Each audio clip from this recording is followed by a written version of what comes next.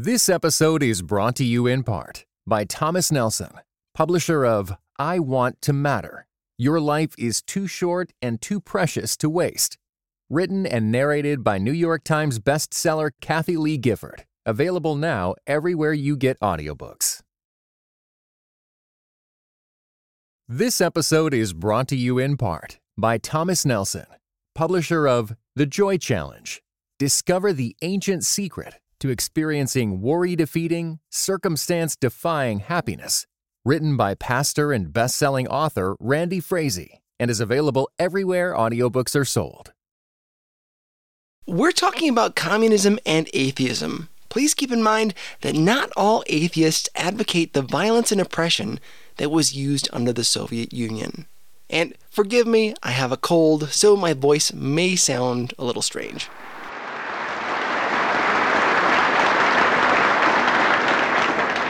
I'm pleased to be here today with you who are keeping America great by keeping her good. Only through your work and prayers, and those of millions of others, can we hope to survive this perilous century. This is the voice of President Ronald Reagan, addressing the National Association of Evangelicals. It was March 8th, 1983. This is known as his Evil Empire speech. It's one of his most famous, along with Mr. Gorbachev, Tear Down This Wall. If you've ever heard any speeches by Ronald Reagan, it's probably these two.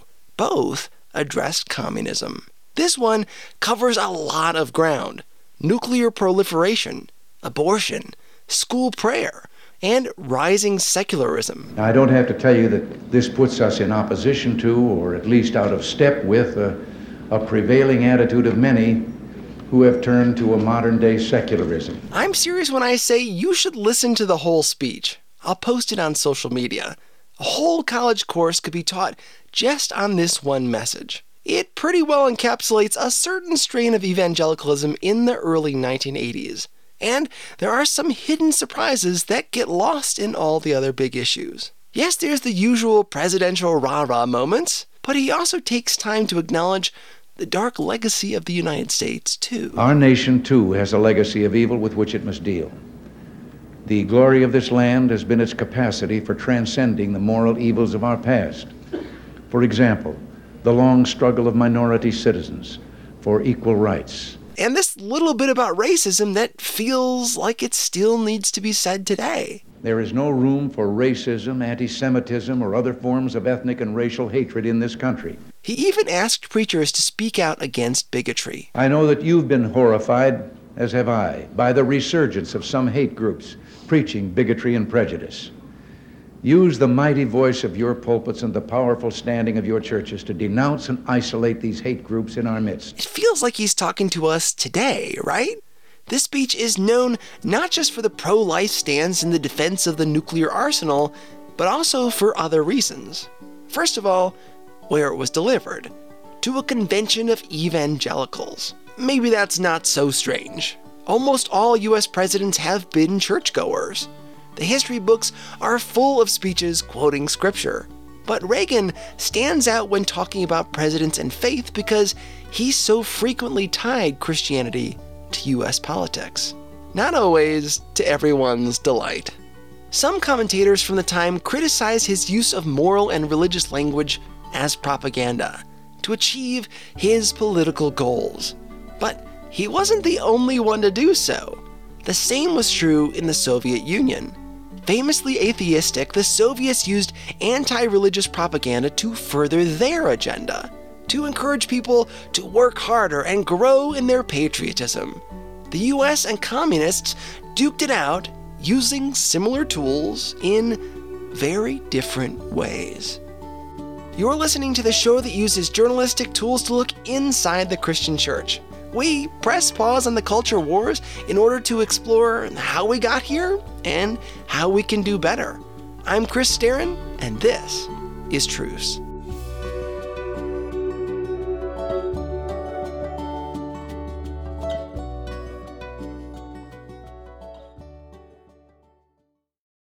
God is a genius storyteller, and the evidence of this is threaded throughout Scripture.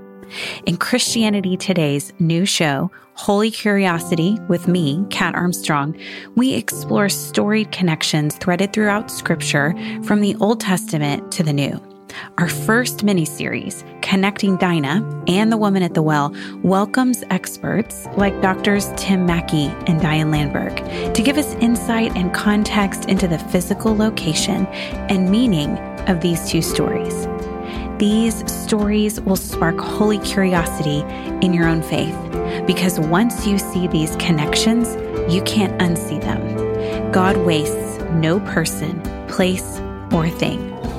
Listen and subscribe to Holy Curiosity with Kat Armstrong on your favorite podcast platform. I've got some help in telling this story today. This season is full of great books written by interesting people.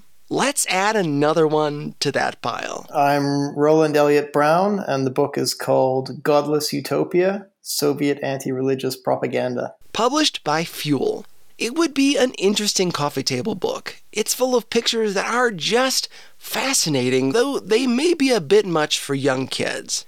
His interest in the Soviets and the Cold War started early. I'm a 1980s kid. I grew up in North America.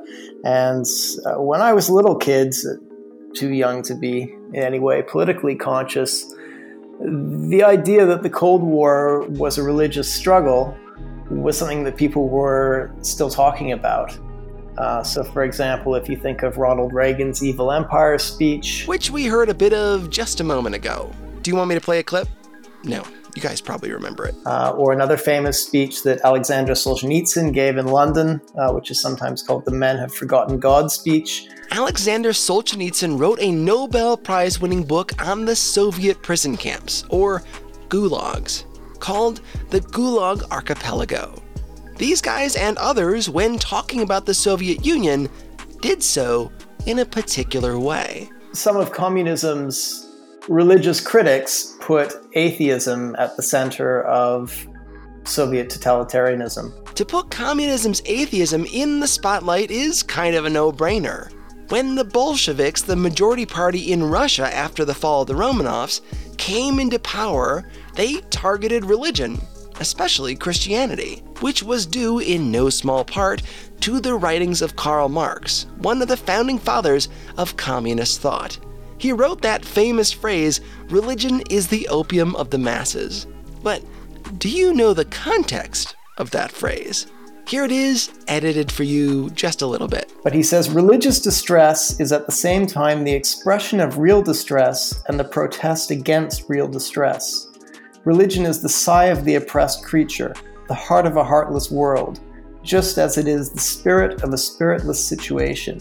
It is the opium of the people. The abolition of religion as the illusory happiness of the people is required for their real happiness. The demand to give up the illusions about its condition is the demand to give up a condition which needs illusions. So that's all very complex. He's basically saying that life is hard. People are oppressed. So they use religion like you might use an opiate, to numb the pain.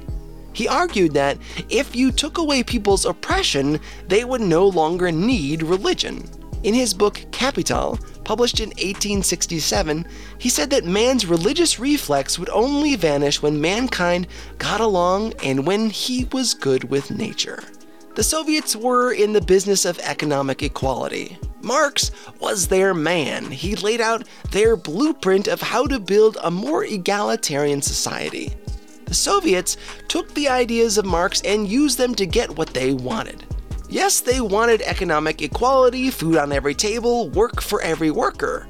But they tried to achieve it by murdering anyone who disagreed with them, or who just thought about disagreeing, or was in the wrong place at the wrong time. He wrote on religion from different angles at different times in his career, and it wasn't his main subject. His main subject was obviously political economy.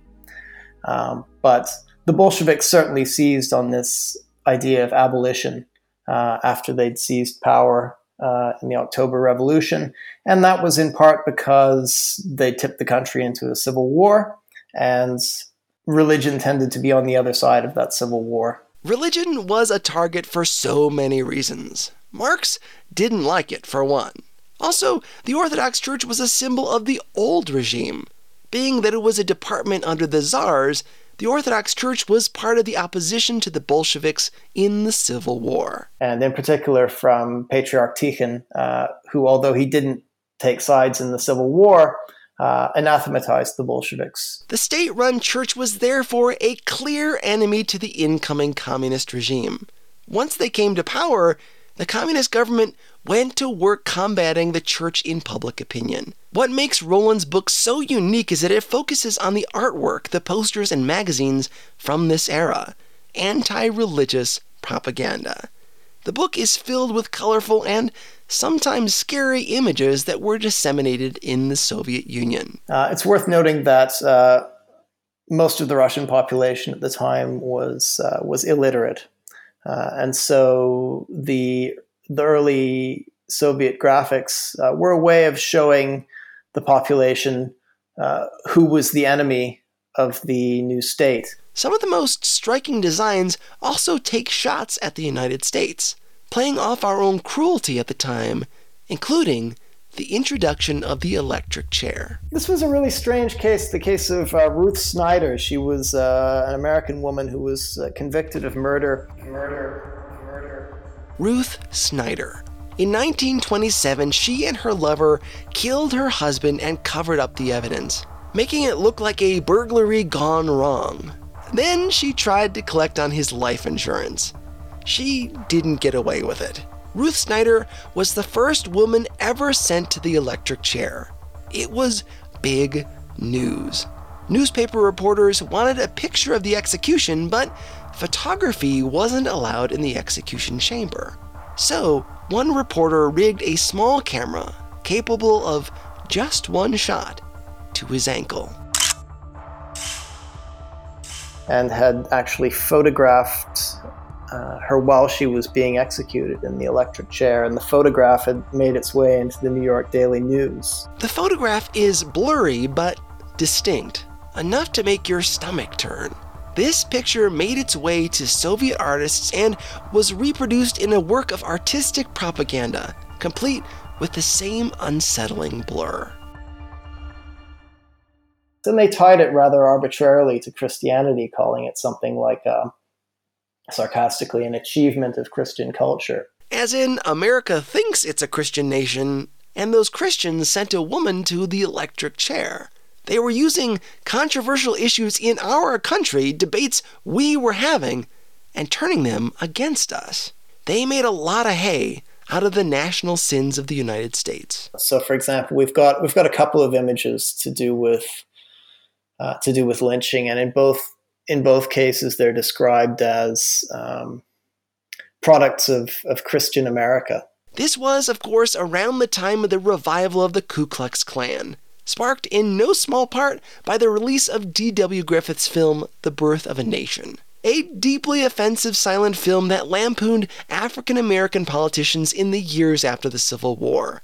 With the resurgence of the Klan came burning crosses, Jim Crow laws, and, of course, the lynching of African Americans. This national shame did not escape the eyes of the Soviets. So, for example, we've got a couple of images to do with lynching, and in both cases they're described as products of Christian America. I asked Roland to describe one of these images. It's got a white background, and there are angels unfurling an American flag in the background, and there's a Statue of Liberty holding a torch in one hand and the almighty dollar in another. There's a religious figure which is possibly meant to be Jesus, holding a text which says, it must be Jesus, holding a text which says, "Come unto me, all ye that labor, and I will give you rest," being death. And there's a capitalist looking on as well. Yeah, I mean, it's a horrific and rather cheap image in a way. Again, it's rather arbitrarily tied to Christianity. The idea of lynching of Black Americans was something that came up again and again in Soviet messaging about the United States. It became almost like a cliche, a cliched retort, or a cliched way of changing the subject whenever the Soviet Union was criticized over political repression. There was a sense they wouldn't take criticism from Americans because in America they lynch black people. It was a way of distracting from the horrors of the Soviet Union. Sure, they were murdering millions of their own people, but so-called Christian Americans killed with the electric chair and lynching. We should be pretty used to this language in our current political state. Don't worry about what we're doing. Look at what they're doing. Those people, our enemies, are so much worse than we are. Meanwhile, to use Roland's words, the Soviet Union was a human rights inferno. There are other themes in the propaganda. One is the theme of young people speaking quote-unquote truth to their elders. Roland described one of the most startling images in the book. Well, this image describes what looks like a peasant hut in the village, and it's quite dark and it's full of earth tones. There are wooden walls, wooden furniture. There are people in this cabin, peasants, what seems to be a mother and father standing in the middle of the room. Their children are there too. One of whom is wearing the scarf of the Young Pioneers, that is the Young Communist Youth League. A small boy paints a big banner on the floor, which shows workers marching past a church with its onion domes, carrying a banner that says "Religion is the opium of the people." It's the kids who are doing the work, championing the cause. This theme of generational conflict was a popular one in Soviet propaganda, the younger generation shirking off the bonds of the old ways. There is another poster in the book. In the background is a school on one side and a dark, creepy church on the other. A young blonde-haired girl reaches toward the school, towards education, towards the sunny side of the street. But an old, ugly, haggard woman pulls her by her ponytail towards the church. The message is obvious. Young people want to learn, are hungry for the ways of socialism.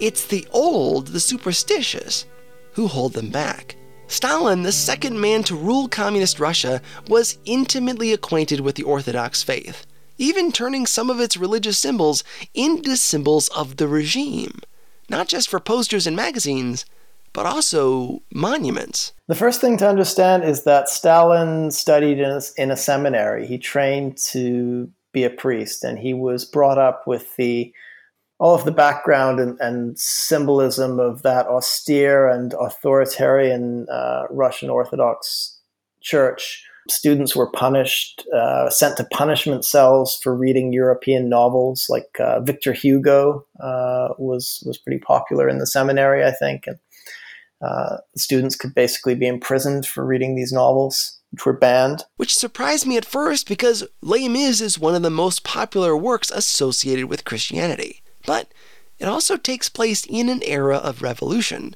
something I'm guessing the Tsars didn't want people thinking about. So his educational experience was that of a mini tyranny, and he, so to speak, converted to Marxism during his seminary days. Historians like to refer to Stalin's religious heritage, especially in connection to Lenin's funeral, for a number of reasons. Stalin understood the power of symbols, icons, and remembrance, all of which are vital to the Orthodox religion. In order to achieve his atheistic goals for the country, he would have to do away with the symbols of religion. One method the communists used was to demonstrate to people that their relics were not all that powerful. You may not be familiar with relics, but they play an important role in Christian history. They could be things like supposed pieces of Jesus' cross, or the slab that he was laid on in the tomb. Items that appear in Bible stories or may have been in them are seen as really valuable to some Christians. And relics didn't stop coming once the Bible was completed. Items held or worn by saints became imbued with meaning to many. The very bodies of saints hold importance as well. This is true for Catholics as well as Orthodox worshippers. Preserving the bodies of Russian saints as what were called relics, bodies shut up in coffins which were said never to decay, or to be incorruptible was the word that they used. They promoted this idea that if someone was really holy, their body would never decay. The problem with that theory is that it's kind of easy to debunk.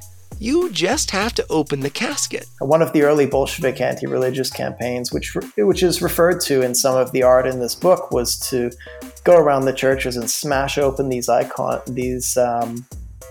relics and show the people that, in fact, these saints had either decayed and they were skeletons, or that they were mummies or dummies. Maybe not even real people. There was a certain amount of flim-flam in the church's practice. In order to get people to believe that the saints' bodies did not rot, they did some prop work. Yes, we can be angry at the Soviets for desecrating graves, but also keep in mind that they were uncovering a lie that the church had been perpetuating. The church shouldn't have done this in the first place. But unlike the bodies in those caskets, Stalin was no dummy. He learned in seminary just how important symbols are to people. Icons, bodies of saints. So when it came to Lenin's funeral, something Stalin was really involved in, he co-opted the idea of a saint's body being perfectly preserved. Lenin's famous embalming and the display of his body, which you can still see in Red Square in Moscow, seems to be either a conscious or unconscious reference to this Orthodox habit of preserving the bodies of saints. It wasn't just about slamming religion. It was also about co-opting the symbols of Christianity to promote communism. Stalin himself was later buried in that mausoleum for a time. Or rather not buried, put on display, preserved and put on display. It's a little gross, isn't it? But it's true. Search the internet and you can see Lenin laying there, looking very much like a mannequin. This, by the way, is something that has been done to many Catholic popes. You can see them on display at St. Peter's Basilica in the Vatican. Take it from me, it's plain creepy to be there. Especially if, like me, you stumble into that section and probably aren't supposed to be there. This cult of personality that grew up under Lenin and then Stalin was something that Nikita Khrushchev, 2 leaders after Stalin, did away with. He was not a fan of the cult of personality built up around Lenin and Stalin. Also, he noticed that Stalin had eased up on Christians during World War II. Stalin had used what remained of the Orthodox Church to encourage Russian Christians to fight for Russia against the Nazis. When I say eased up, though, let's be clear. Stalin had already killed millions. Khrushchev did away with that easing, reinstating persecutions. As far as visual propaganda went, under Khrushchev, it took a bit of a turn, focusing on technology and the space race. They launched the first satellite into orbit, Sputnik, and then the first man into orbit, and those must have been a huge badge of honor for the Soviet Union. Their anti-religious art reflected that. One theme in the space propaganda is this idea that the cosmonaut goes into space and he doesn't see God or angels in space. This is actually a reference to something that came up much earlier in the Soviet period, because the Soviet pilots, like Chkalov, for example, would say the same thing. They would take their plane above the clouds and they would say there are no angels or gods in the clouds. And this was part of atheist propaganda. And it goes back to what I said earlier about, much of the country having been in a kind of medieval state of mind. I mean, this reflects a medieval conception of the sky, the firmament. Because medieval imagery showed God up in the clouds. That's where heaven was. We've got a track record in the church of trying to fill in gaps where the Bible is silent. Like saying that the earth is the center of the universe because it's the focus of the Bible. Or that the bodies of saints don't rot. The trouble comes when our attempts at guessing the answers to life's big questions become doctrine. And then that doctrine is easily debunked. For example, when people could travel above the clouds and see that God wasn't up there. It's not that the Bible was wrong, it's that those guesses, those attempts to fill in the gaps where the Bible is silent, became official. Even though there was no proof. It's the guesses that were wrong. Soviet artists took advantage of these superstitions in poster after poster. The Soviets created a mountain of artwork, literature, bulletins, and more to counter their detractors, to make the people think like they wanted them to think.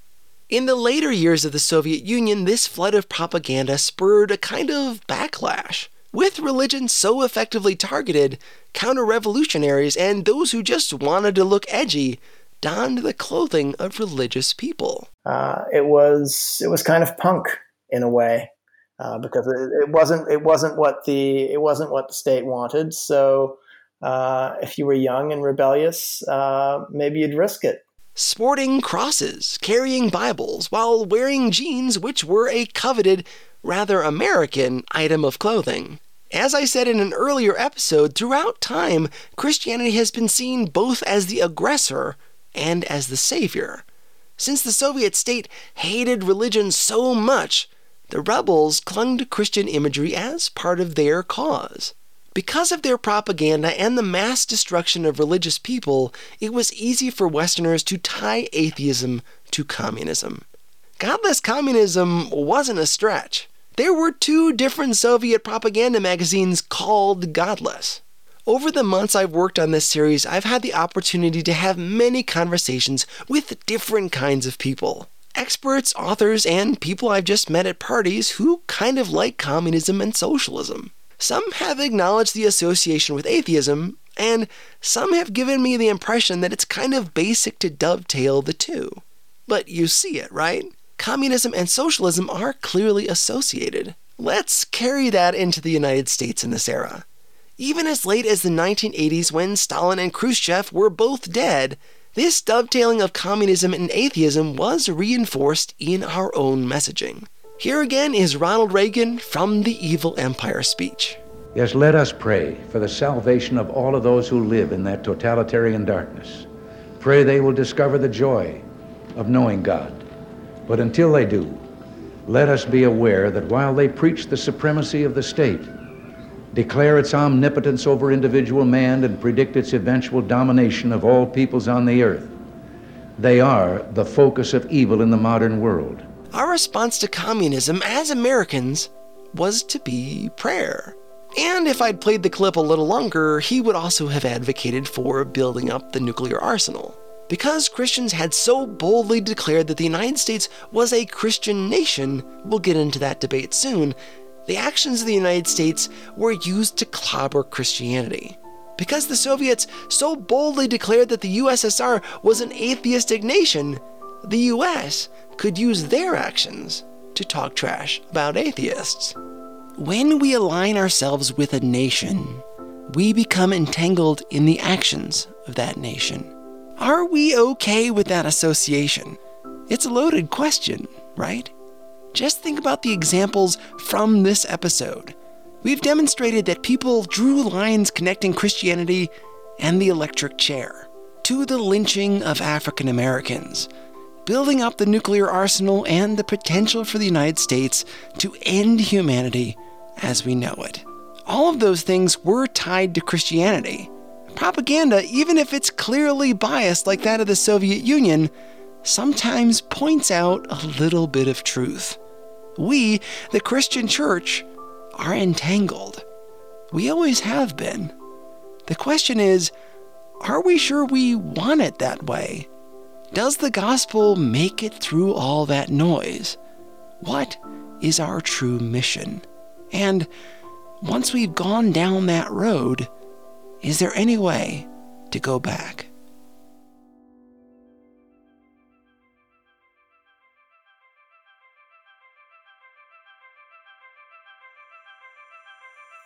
Special thanks to Roland Elliott Brown for his help with this story. His book, again, is Godless Utopia.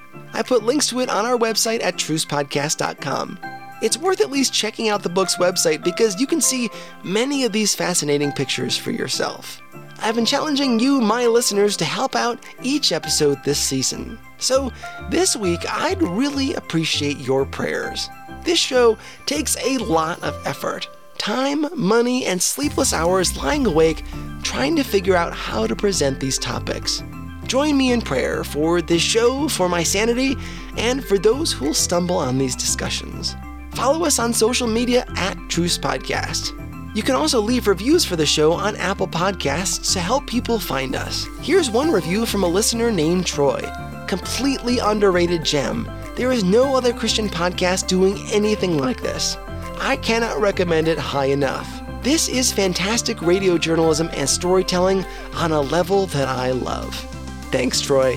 Leave us a review on your podcasting app, and I may just read it on the show. God willing, we'll be back in 2 Tuesdays with a new episode. I'm Chris Staron with a serious head cold, and this is Truce.